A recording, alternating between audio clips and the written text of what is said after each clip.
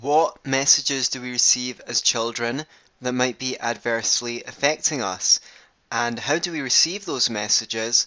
And how can we prevent ourselves from passing those negative messages on to our children? Welcome to episode 37 of the Be Yourself and Love It podcast with me, Anthony Samaroff. My guest today is Robert Najemi from the Centre for Holistic Harmony in Athens, Greece. He is a trainer of life coaches from all over the world and an author of over 30 books on subjects relating to helping people achieve happier and more harmonious lives. He lives in Athens in Greece, where he's the director of the Centre for Harmonious Living, which he founded in 1976, and also has a self-help YouTube channel that covers many topics, including how to raise healthy and happy children, and how to resolve conflicts in the family. Hello, Robert. Hi. Hi, Anthony. How are you? I'm very well, thank you. It's good to be on the show. Thank you. It's my pleasure. Would you like to tell us a little something about how you came to be doing the work that you're doing? Well, I'm trained to be a chemical engineer, and I worked for a few years as a chemical engineer.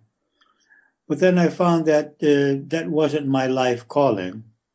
And then I began to search for various ways for people to create harmony and happiness in their lives.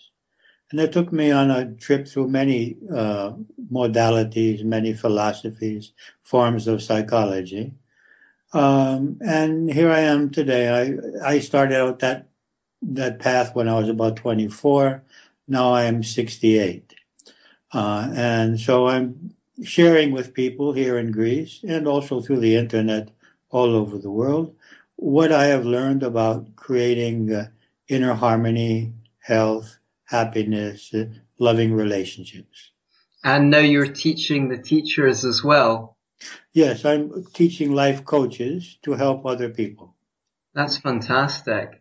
Now, I was listening to some of your material on YouTube and I was very impressed. From what I could glean, if I could summarize your philosophy on parenting, it sounded something like seeds do not need to learn how to grow. Can you explain a bit about what you mean by that? Yeah, I believe that each child is actually a soul that knows why it's becoming born, why it's incarnating, and knows what it needs to become. And just as every seed knows what it needs to become, you can't train a tomato seed to become a corn or a grape. And the same thing with human beings. I believe that we need to be there for them to just nourish them, encourage them to become aware of their inner guidance, and then help them to manifest what their inner guidance is guiding them to do. So just as any plant that would need water and air and light and freedom to grow, I think this is the way we need to bring up our children, with less telling them what to do and asking them what they feel from inside is their life purpose. So what would constitute a healthy environment for that seed which we call a child to grow in? Well, I think the most important aspect of that environment is truthful communication. That is, for parents, first of all, to recognize the soul in their child, that this is a divine being. It's not just a child without any knowledge. There is knowledge within that being. It's not an empty container that we need to fill with knowledge. And to communicate honestly with the child and respectively. And in order to do that, someone would need to learn more effective communication and the I message and active listening. So it's rather than telling the child that they're no good or shouting at them, to explain our own fears, to explain our own needs. Just a minute, Anthony.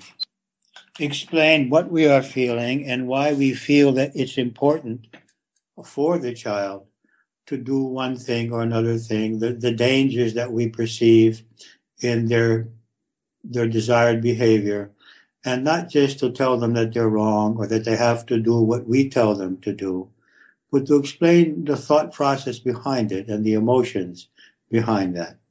So you'd want the child to understand why they were being advised to take a particular course of action rather than to do it just out of obedience to you. Yes, and even if in the end we have to say, okay, look, you may not agree, but you're going to have to do what I'm asking you to do, at least the child feels respected, that we have taken the time and the energy to explain why we feel that is important. And I think this respect plays a large role. You did a video series on the main messages that children receive from their parents and from their environment, and that was so fantastic. I am going to include the whole thing in this podcast. What are some of the basic messages which a child receives and which are programmed into his subconscious mind? One basic message is that you are weak and vulnerable. But this message is received in various ways. One basic way is by the worrying of the parents. When a parent worries, fears for his child, he gives a very concrete message to the child that you are in danger. That's the only message that the child can receive. When I fear, when I worry, when I have anxiety about my child, it means I doubt he is safe.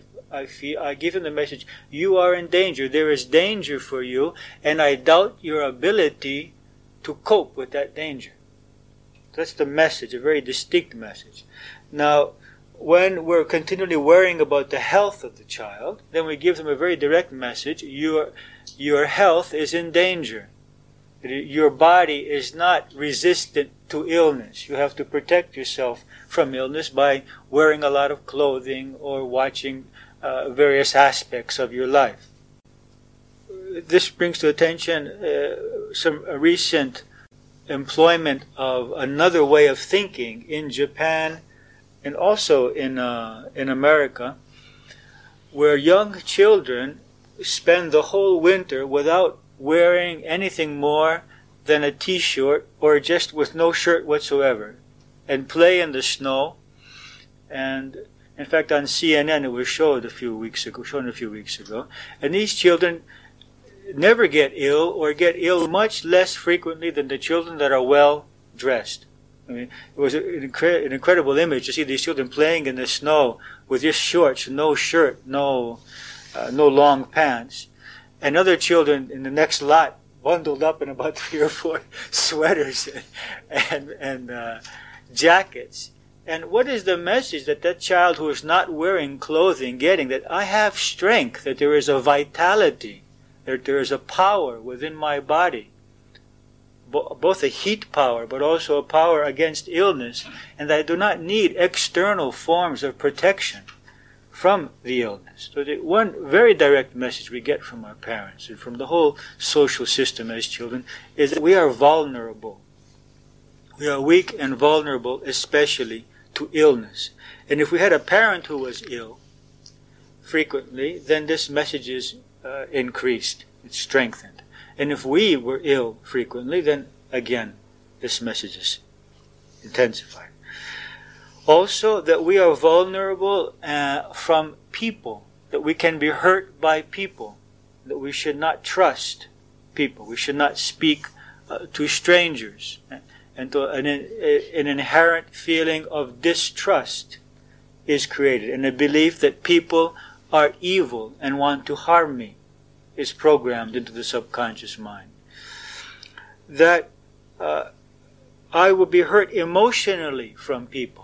To be hurt physically is one thing, but then to be hurt emotionally is another. And I'm programmed in that way when I see my parents hurting each other, when I see my parents hurt by others, or hurting others, or my parents hurting myself, or myself hurt by other brothers or sisters, or uncles or aunts or grandparents. So I'm programmed to believe that I am vulnerable to emotional pain from other persons. And so I begin as a small child to develop defense systems, to begin to create a shell, an emotional shell around myself. Now, there are a wide variety. It's really amazing working with people and seeing the the variety of defense mechanisms that people can create in their lives to protect themselves. But two basic categories of defense system are closing in, we could call this the turtle complex, just hiding in the shell, which means that they create a shell around themselves and have very little real emotional contact with people. They may have a lot of friends and a lot of social contact, interaction, but no real emotional contact with persons. And the second defense mechanism is to become aggressive and have people fear you so that they do not dare to approach you or to come and to confront you. So the one way is hiding. These are two basic mechanisms of nature itself, of hiding, of closing in, or of creating an antagonistic, an offensive energy field around ourselves by being somewhat aggressive, which causes people to stay away. The second basic message which we receive in our childhood years is that we do not know. We do not know what is best for us. We are not intelligent enough. We don't have the knowledge within ourselves to live our lives. This is programmed into us when we are told that we don't know what to eat, or how much to eat, or when to eat. When our parents force upon us certain amounts of food, or types of food, or at certain times of the day, although there is an inner guiding voice, which we could call an apostat, as in thermostat and apostat, which is completely destroyed because we're never allowed to listen to it as a child, and so we begin to doubt and lose contact with that. But then we realize, we're told, we're programmed that we don't know how to dress, we don't know how to study, we don't know when to study or how much to study, we don't know how to play or when to play, which friends we should have, and eventually what kind of profession we should do in our lives, or who we should marry. All of these things our parents consider, or others consider, that they know this better than we do. And so the inner programming is to cut off all contact with the inner guiding voice, which is in every being. It's natural that as when a kernel of corn comes into life, it comes complete with the blueprints of what it can become and what it must become. It could never become a watermelon or an apple tree. It will definitely become a cornstalk. And every being in creation has this inner blueprint. There's no being which does not have it. Only man becomes deprogrammed by society and loses contact with the basic inner voice which says what this being was born to become and to do with its life. And then we start seeking for the rest of our lives for some external answer, looking for someone to tell us how we must live our lives to be healthy, to be happy, to be fulfilled. And we put people in this position because we have lost our own assurance of our own selves, and that assurance which would allow us to follow our way of life independently as to whether it coincides with society's concepts or not, belief system or not. And we seek for parent images in people. It could be our spouse, it could be a friend, it could be an employer, it could be a teacher, it could be anyone. And we are afraid of doing something which is against their beliefs, their wishes. Then we become to feel suppressed by them, and we get in this dual relationship. We want them to tell us what to do, and we feel resentment because they're telling us what to do, and because they're suppressing us and not allowing us to live our lives as we want. But we are giving them that power by needing their approval and needing them to verify to us what we're not sure about within ourselves. And this all happens because as children we are not programmed to believe in that inner voice, which will guide us for the rest of our lives. And then here we are not capable. Not capable of what? Of handling responsibilities, When a parent comes and says, let me do that for you, or let me show you how it's done, or you're a lazy bum and you'll never do anything with your life and you'll never succeed and no one will ever want you for a husband or for a wife, or no one will ever hire you. You'll never be able to keep a job since you're not responsible. And these kinds of messages, we are programmed into believing that we are not capable of succeeding at something. That succeeding at something could be a relationship, it could be a job, it could be social activities, and so we are programmed into failure. My mind is formed by my thoughts, and my life is formed by my mind. So my thoughts eventually create my life. So if I believe I'm incapable, I'll create failure. If I believe I will be rejected, I will create rejection. And of course the opposite. If I believe positive things, I'll create a positive life. Another very important message given to a child is about his self-worth. Whether he's good, whether he's evil, whether he's worthy of love and acceptance and respect. Because our parents and teachers did not have the necessary self-love and self-acceptance and self-confidence, it was difficult for them to give that to us. And so we take two basic messages. One message is, you are not worthy no matter what you do. For example, especially in Mediterranean and Eastern countries, because you're a woman. Whatever you do, you will never be able to be as worthy as a man. There's nothing you can possibly do. It's a fact of life. It's a programming. It's a belief which exists. Or because you're not beautiful. Or because you're not intelligent. Or because I just didn't want to have a child at this time. And you're guilty for the pain that I'm going through. So one message is, you're just not worthy. You're never going to be worth being loved and accepted. The other message is that you are worthy, but with conditions, if you fulfill certain conditions. If you're beautiful, or if you're intelligent, or if you're successful, or if you're better than others at something in particular, and in intelligence, or in grades, or in sports, or in business. If you're perfect, if you don't make any mistakes, if you always do what I ask, if you never say no to anyone. And there's two ways in which we get this message. We can get this message by negative responses, but also by positive affirmation.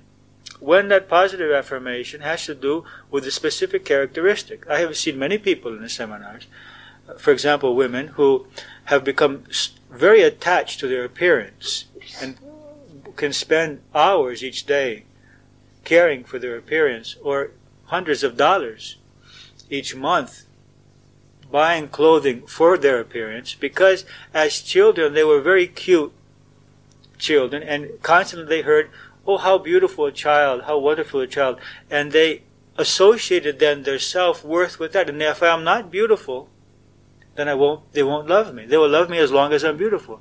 Or a child who was intelligent, got good grades, and constantly heard how much he was loved because he was so successful. And then he creates the impression in himself that if I am not continuously perfect in my grades or better than others, then they will not love me. And I've seen children commit suicide. Not because they were rejected by their parents, but because they were very good in school, and they just couldn't stand the pressure of staying that way, and the fear that they might not be able to do it.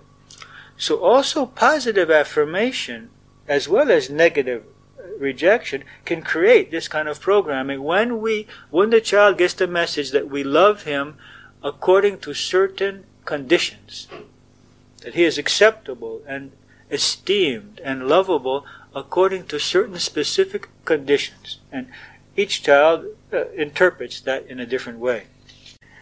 The result of that is, everything that we do, we try to do it in order to get the affirmation of persons around us. Our appearance, our professional success, our money, our house, the condition of our house, our spouse, our children, all of that we want to keep in a state so that when other people see it, they will say, that person is worthy. I respect that person. I accept that person. And even when we go into the process of spiritual growth, we play the same game by believing that, well, if we meditate so many hours, or if we read a number of books, or if we have so many teachers, or if we've done so many seminars, we will be more acceptable than those who do not. It's very difficult to stop playing this game. It's played in every aspect of life. It is the game of self-worth, the game of self-affirmation. All because a certain amount of doubt was created, and we put everyone then in the position of our teacher, of our parents, and are seeking their approval. And this is very exhausting in our lives. Another message which is passed into the mind of the child is that you are to blame for my reality. It is, you make me sick.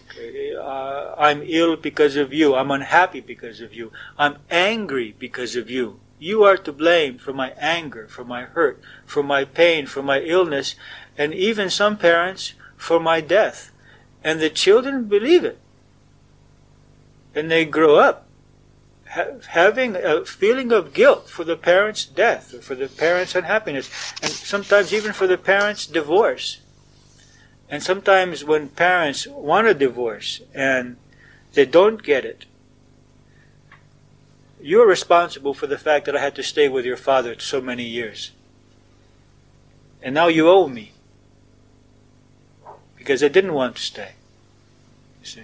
And all of these messages are passed into the mind of the child, and he gradually develops a sense of responsibility for the reality of other persons.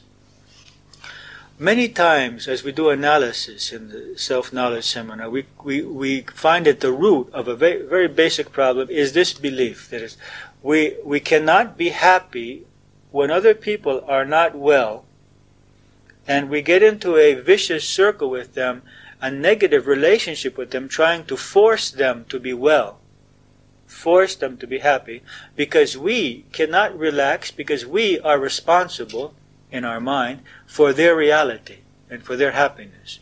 A woman is programmed that she's responsible for her husband's satisfaction and happiness. And if he's not happy, then she's not a good wife. And so she cannot stand seeing him not happy. She cannot give him the space and allow him to take the responsibility for his happiness.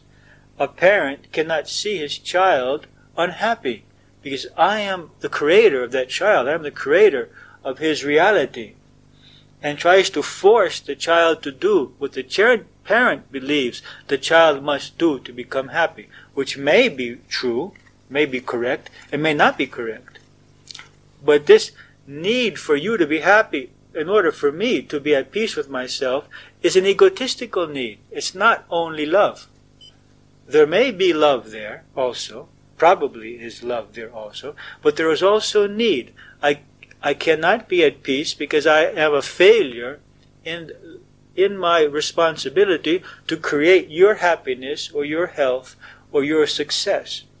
And this is exactly the belief which causes many parents to destroy their relationship with their children in adolescence.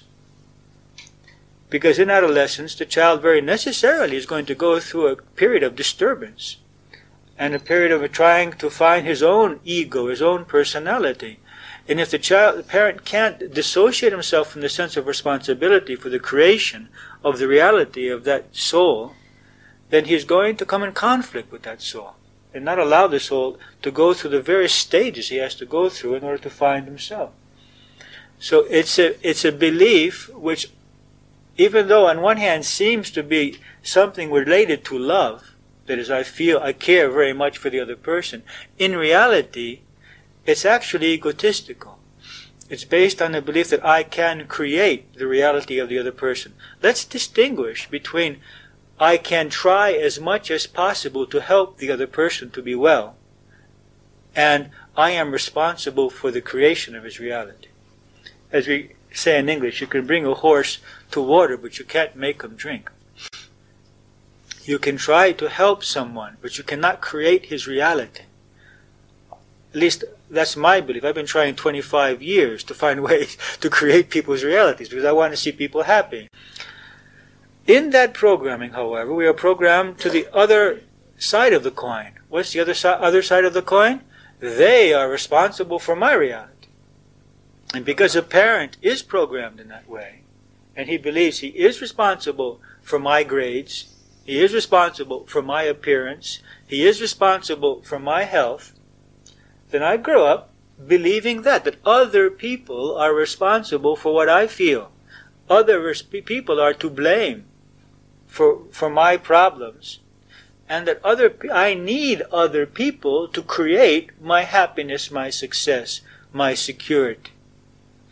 Which means that I don't take responsibility for my own life. I'm waiting for others to solve my problems, and I will try all my life to change the others so that I can feel well, rather than to change myself and to change the beliefs which are preventing me from being well. So these two beliefs are two sides of the same coin and create a lot of conflict in relationships and a lot of unhappiness. That I am responsible for the reality of others and others are responsible for my reality. Others can help us and we can help others, and that's a very important thing, and I believe in helping. But we cannot take on the responsibility for the results, and neither can others be responsible for our results. So it's an important programming.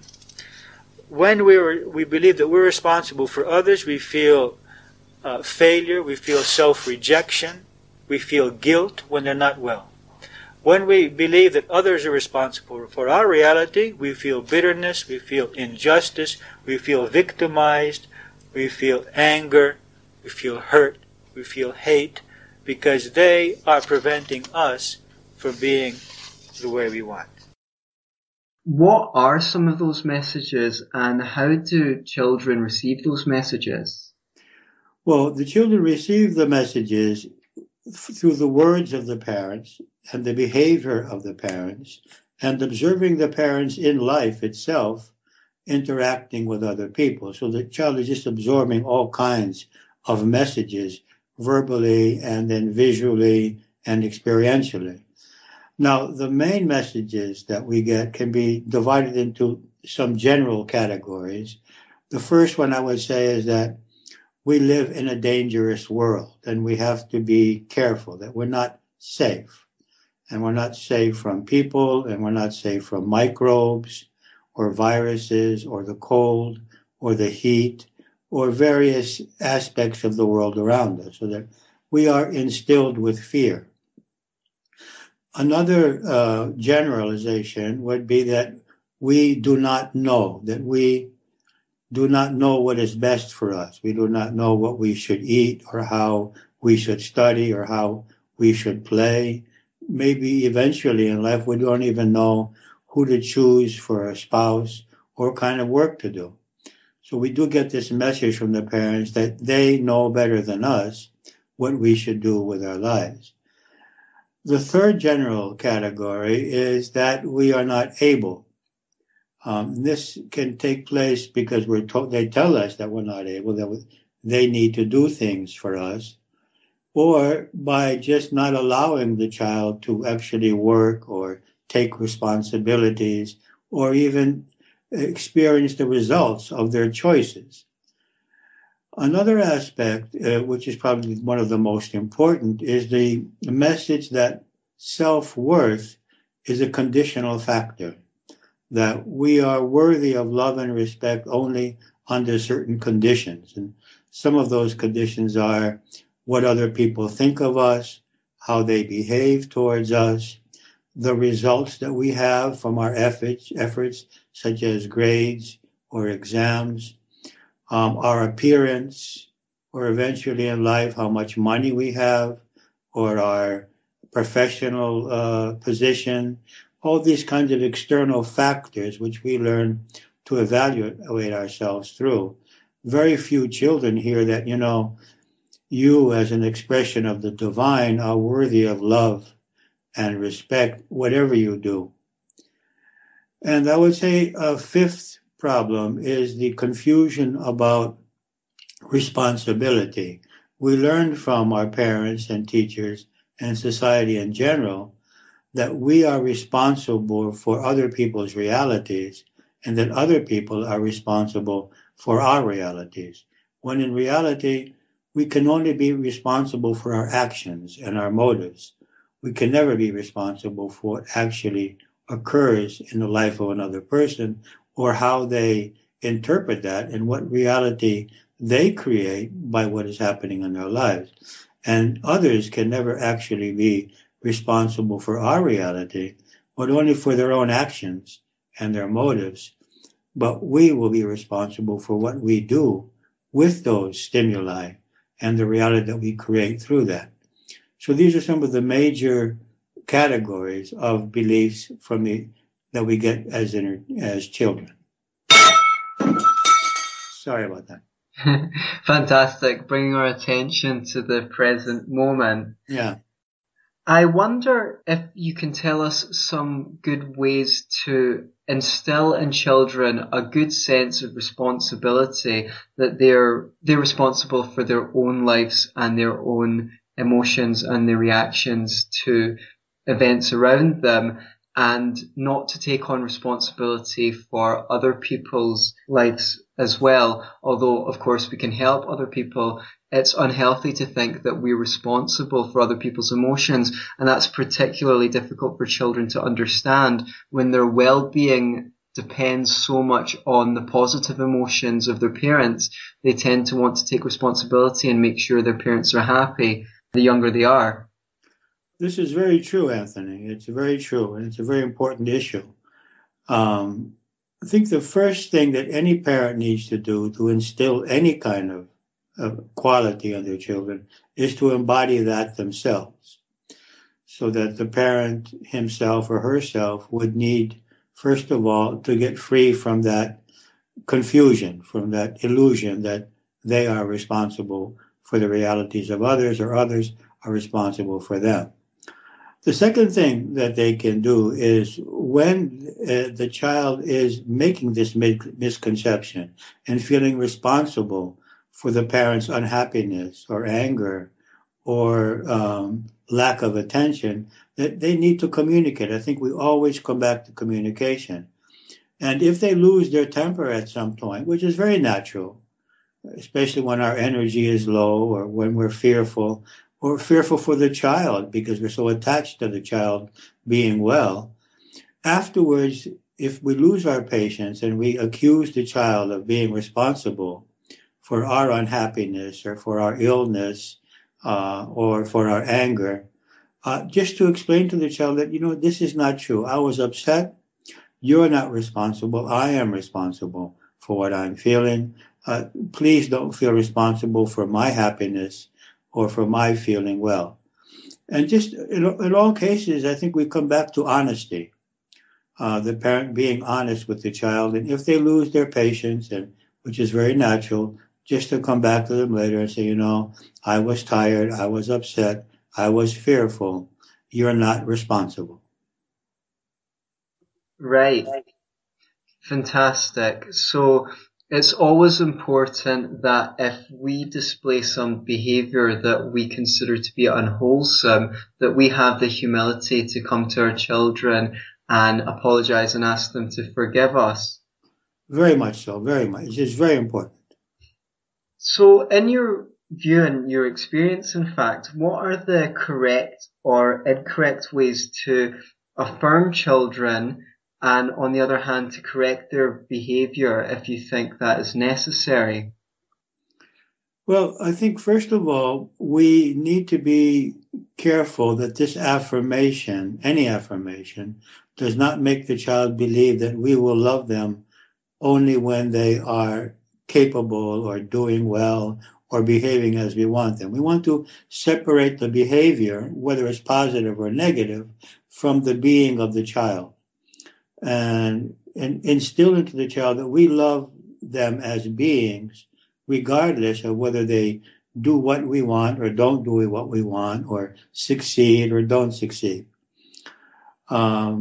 So this affirmation can be a form of encouragement for them to manifest what they really want to do in life, what is interesting to them, what they want to associate with. And every time they do well in that, affirm them in that, and ask them what they want to do, what is important for them. On the other hand, when their behavior is something which is disturbing for us, or causes us to fear for them, or the repercussions of what they are doing from society or from life itself, we will need to explain what is exactly we fear and why we consider this behavior to be inappropriate in this condition. Now, there's what we call natural consequences. A natural consequence is allowing the child to experience the consequence of their choice. For example, if the child doesn't want to eat what we have to eat tonight, the natural consequence would not be to be punished or not be able to watch TV or be grounded. The natural consequence would be to be hungry. It is not to have something else to eat. And to experience, okay, you choose this, that has that consequence. If the child is choosing not to be cooperative in a way that we need them to be, a natural consequence might be that we might also not be cooperative according to their needs. So there's a difference between natural consequences and punishment. There's a consequence of a choice. They're making a choice. They're choosing not to do something or to do something, and we'll have to investigate what the natural consequence of that would be without degrading them, without becoming angry with them, and without needing to punish them in an irrelevant way. Now, this takes thinking. It's not easy.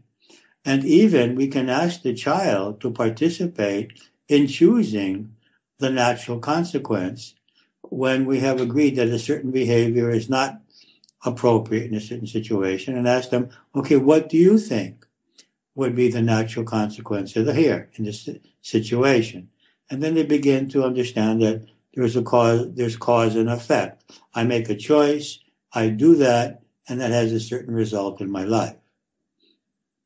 So some parents, when they think of punishment, they think of discipline, but actually a punishment is any action which is selected specifically because it's unpleasant to make the other person feel bad as a way of trying to change their behavior or deter them from doing something that we don't like.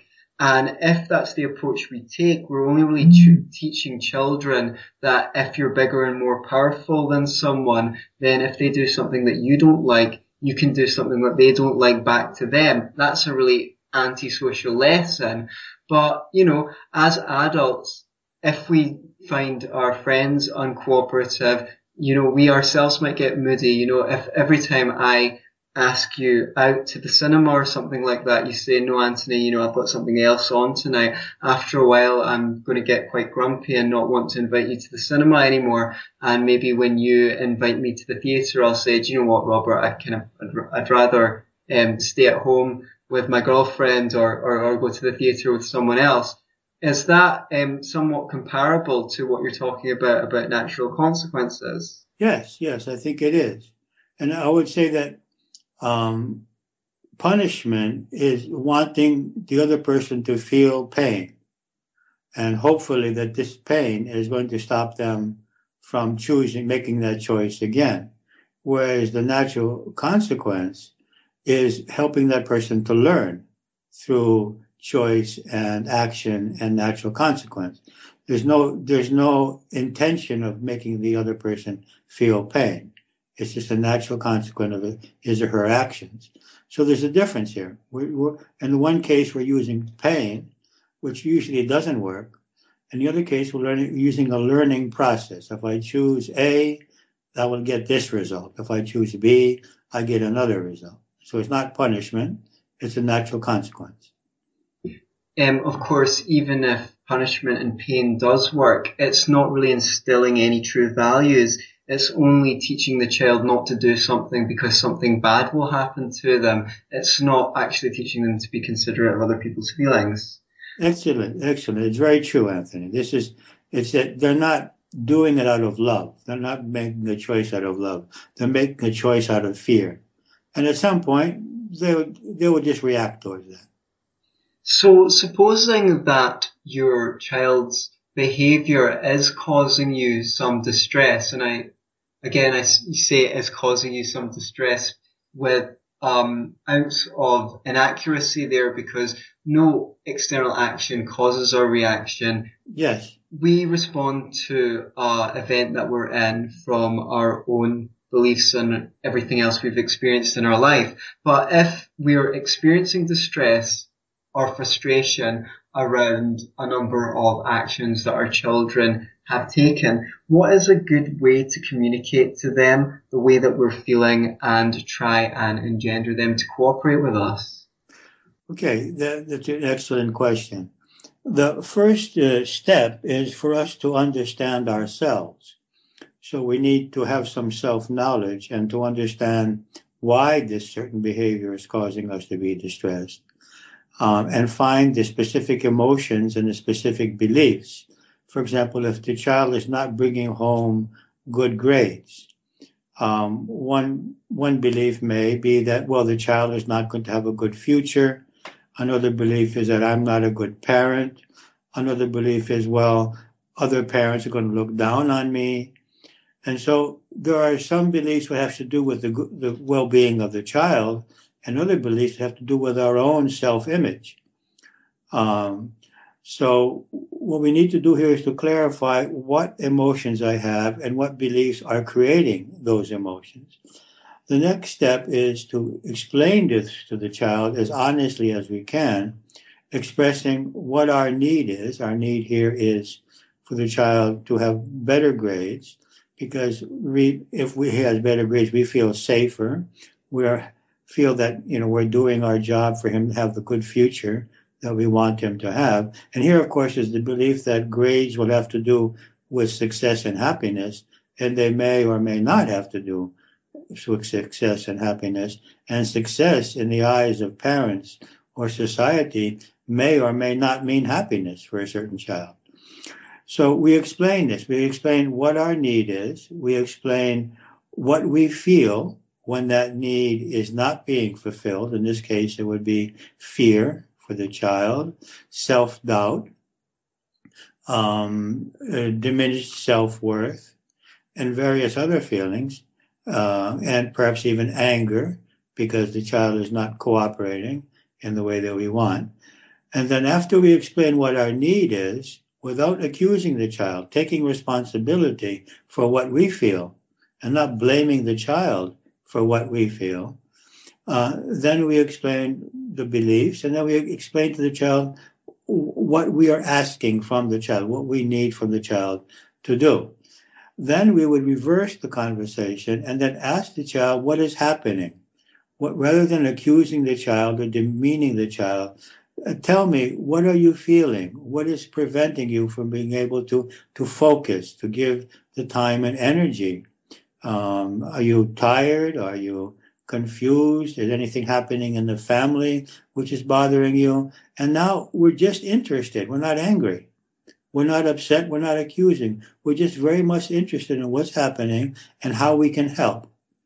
And this is more productive than just punishing the child or accusing the child of not being worthy or not being intelligent or not applying himself or herself. So we use curiosity to open up a space where we can understand one another and hopefully create a dialogue where we can talk about potential solutions to whatever situation we find ourselves in, where we don't feel like we're meeting our own needs. Yes, we use curiosity, but and it's an excellent choice of words.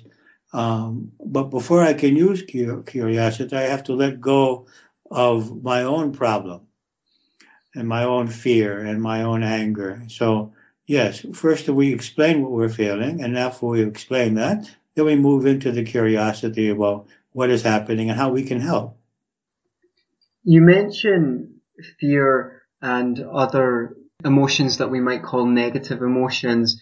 And earlier on in our interview, you mentioned that children receive messages from us and our emotional states, our view in the world, and our behavior. Do you think there are some risks to experiencing excessive worry or these other emotions in the presence of your children?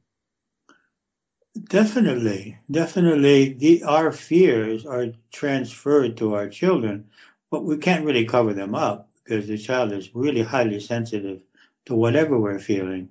So the issue is not so much allowing the child to see our fear, but the issue is getting free from our fear. So that would even be to model to the child methods for dealing with their own difficult emotions. Yes, I think that every parent needs to do some kind of self-knowledge work and learn how they can deal with their fears and overcome them. And this is a process of evolution and growth for the parent, and the child becomes a stimulus in that growth process. So, yes, you really can't cover anything up from the child. The child senses whatever the parent is feeling. So if I don't want my fears and anxiety to be transferred to the child, I need to begin on working on them. Also, what I could do until I am free from my fears and anxieties is to share them verbally and explain, I have this anxiety, but I am consciously aware of the fact that it really is not valid. We are okay. We are safe. It's just that this has been programmed in me.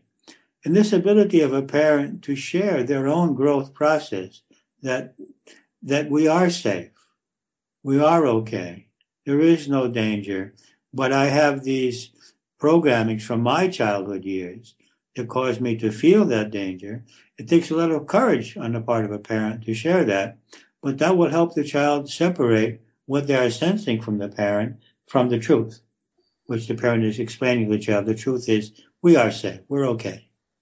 And it's also sharing a bit of our own vulnerability and increasing the intimacy of the relationship if we've got the bravery to be honest about our own shortcomings and not expect we always have to be perfect. Exactly. And this is one of the points that Eckhart Tolle discusses in his book, The Power of Now, that very few children get the acknowledgement from the parent for their being. The parent is playing the role of the parent. It's not interacting with the child as an equal being, as a being in their own right. And so everything that they would say would be guidance or telling them what they need to do, or playing the role of the parent rather than playing the role of another human being with another human being, which the child really seeks and needs at some point. This may not happen until they're 18 or 19, but some parents can't do it even when their child is 40 and 50. So this is something we want to see. If I can see that other being as a separate, equal being and not as a child who I need to care for or tell what to do. Yes. So what could parents do either in the moment or in the long term to reduce their own anxiety, fear and worry for their own benefit and for the benefit of the children in their care? Well, I'm a fan of what we call energy psychology. Simple methods that can be easily learned and easily applied to ourselves, which are very effective in reducing anxiety and fear and connecting to another alternative perception of life. Some of those are EFT, emotional freedom techniques, the BSFF, the Be Set Free Fast, the TAT, the Tapas acupressure techniques, the Healing Code by Alex Lloyd, the Sedona method, the Ho'oponopono, Hawaiian method. There are many methods out there today which are very easy to learn, can be applied in 5 or 10 minutes a day, and if someone wants, like even more, 10, 15, 20, 30 minutes a day. And they considerably reduce anxiety and eventually allow us to perceive reality differently so that the anxiety is not created in the first place. So I would suggest each parent just goes to Google and types in energy psychology, and they can even connect with our site, which has plenty of information about that. And the link to your site will be in the description of this video and should also be in the screen. So one thing I noticed on your YouTube channel is you talk a lot about psychology, and I was wondering what your views were on the merits of psychotherapy for parents, and if there's any particular approaches to psychotherapy that you've experienced as particularly useful. I think anyone who is able to discuss what they're feeling and with the help of the psychotherapist discover the beliefs and perhaps even the childhood experiences which are creating those emotions, that's a good start. But if the psychotherapy doesn't employ some form of energy psychology, I fear that it will just stay at that level of just knowing why I feel what I feel. So I think that the psychotherapy is very useful just to understand what I am feeling and what the beliefs and childhood experiences are that are creating those. But I think the energy psychology helps them to remove that. So it's a good combination. Okay, great. What essential communication skills do you think parents should absolutely learn and pass on to their children? Well, the first skill is respect. To respect the child as a separate and equal human being. They may not be equal in experience or knowledge or responsibility yet, but they are expressions of the divine, and they deserve respect and love as they are. So I would start out with respect and love unconditionally. The next thing would be honesty. That is, for the parent to be able to be honest about what they're feeling and what they're believing and share that with the child. The third would be being able to express our needs with the I message rather than the you message. The you message is saying, you're wrong, you're not good, you're not doing it right, you're to fault here, you're making me unhappy. And the I message is, I need this from you. I need you to help me. I need you to help me with the house. I need you to pay more attention to your grades.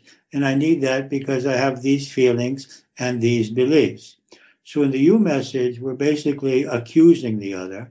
In the I message, we're taking responsibility and we're expressing our needs without accusation. Can you give us some scenarios and examples of poor and excellent ways that parents could handle specific situations that might come up with children? Well, that's pretty difficult, actually, because each parent and each child have a certain different kind of soul agreement between them. And what may work with one child may not work at all with another. So I would go back to what I said earlier. Respect and unconditional love, honesty in all these cases. Now, I think with each child, we're going to have to find the specific way that this child can understand and respond to us. And that for me is, there are as many ways as there are parents and children. So I really couldn't give a specific means of dealing with the children.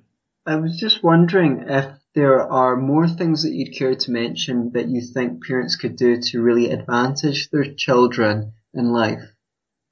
I would suggest the most important thing is being the example. For example, a parent that wants the child to be honest will have to be honest. A parent that wants the child not to smoke shouldn't be smoking. A parent that wants the child to study should perhaps be studying. I mean, why? Because I'm an adult doesn't mean I don't have to learn. And if we're asking the child to read and we're watching television all night, that wouldn't be the best example. We could spend time reading in front of the child or doing investigations on the internet, or even with the child doing investigations on the internet. That is, to be who I want the child to be. Many parents want the child to be something other than what they are. So for me, this would be the first step in this process, to incorporate in myself what I want the child to be. Robert, I'm going to ask you if there's anything more that you're quite keen or enthusiastic to express about bringing up children that you think is essential information for people to know. I think I've pretty much expressed the main points that I feel are important. There are unconditional love and respect, effective communication with the I message and not with you messages, and being the example. I would place these three things at the top of the list. Okay, fantastic. And for anyone who wants to learn more from your website, you've got a lot of articles up there, and some apply directly to improving the way that you communicate with your children, as well as other approaches to improve your psyche. Where can they find all your critical details? Okay, well, the site is www.harmonikizui.com, but as you said, you're going to be showing it. On there, they can go to the area which is called articles, and if they move down the page, they will find an article on the needs of children and another one on more effective communication with children. The other aspects, as you mentioned, are the various articles on energy psychology and self-knowledge. And there's a series of videos for free on YouTube for the self-knowledge seminar, and especially the part of the self-knowledge seminar which is called emotional harmony. So this is where I would suggest people go to, both for their own emotional harmony and then secondly for their interaction with the children. Thanks so much for taking some time out of your busy work to connect with us so that we could put this interview up and share the mine of knowledge that you've attained over the last 4 decades. I hope to speak to you again. Take care now. Thank you. Okay, Anthony, I commend you on your work. Just keep up that good work that you're doing to help people. Fantastic. Okay. And you at home, until next week, be yourself. Well, don't just be yourself and love it.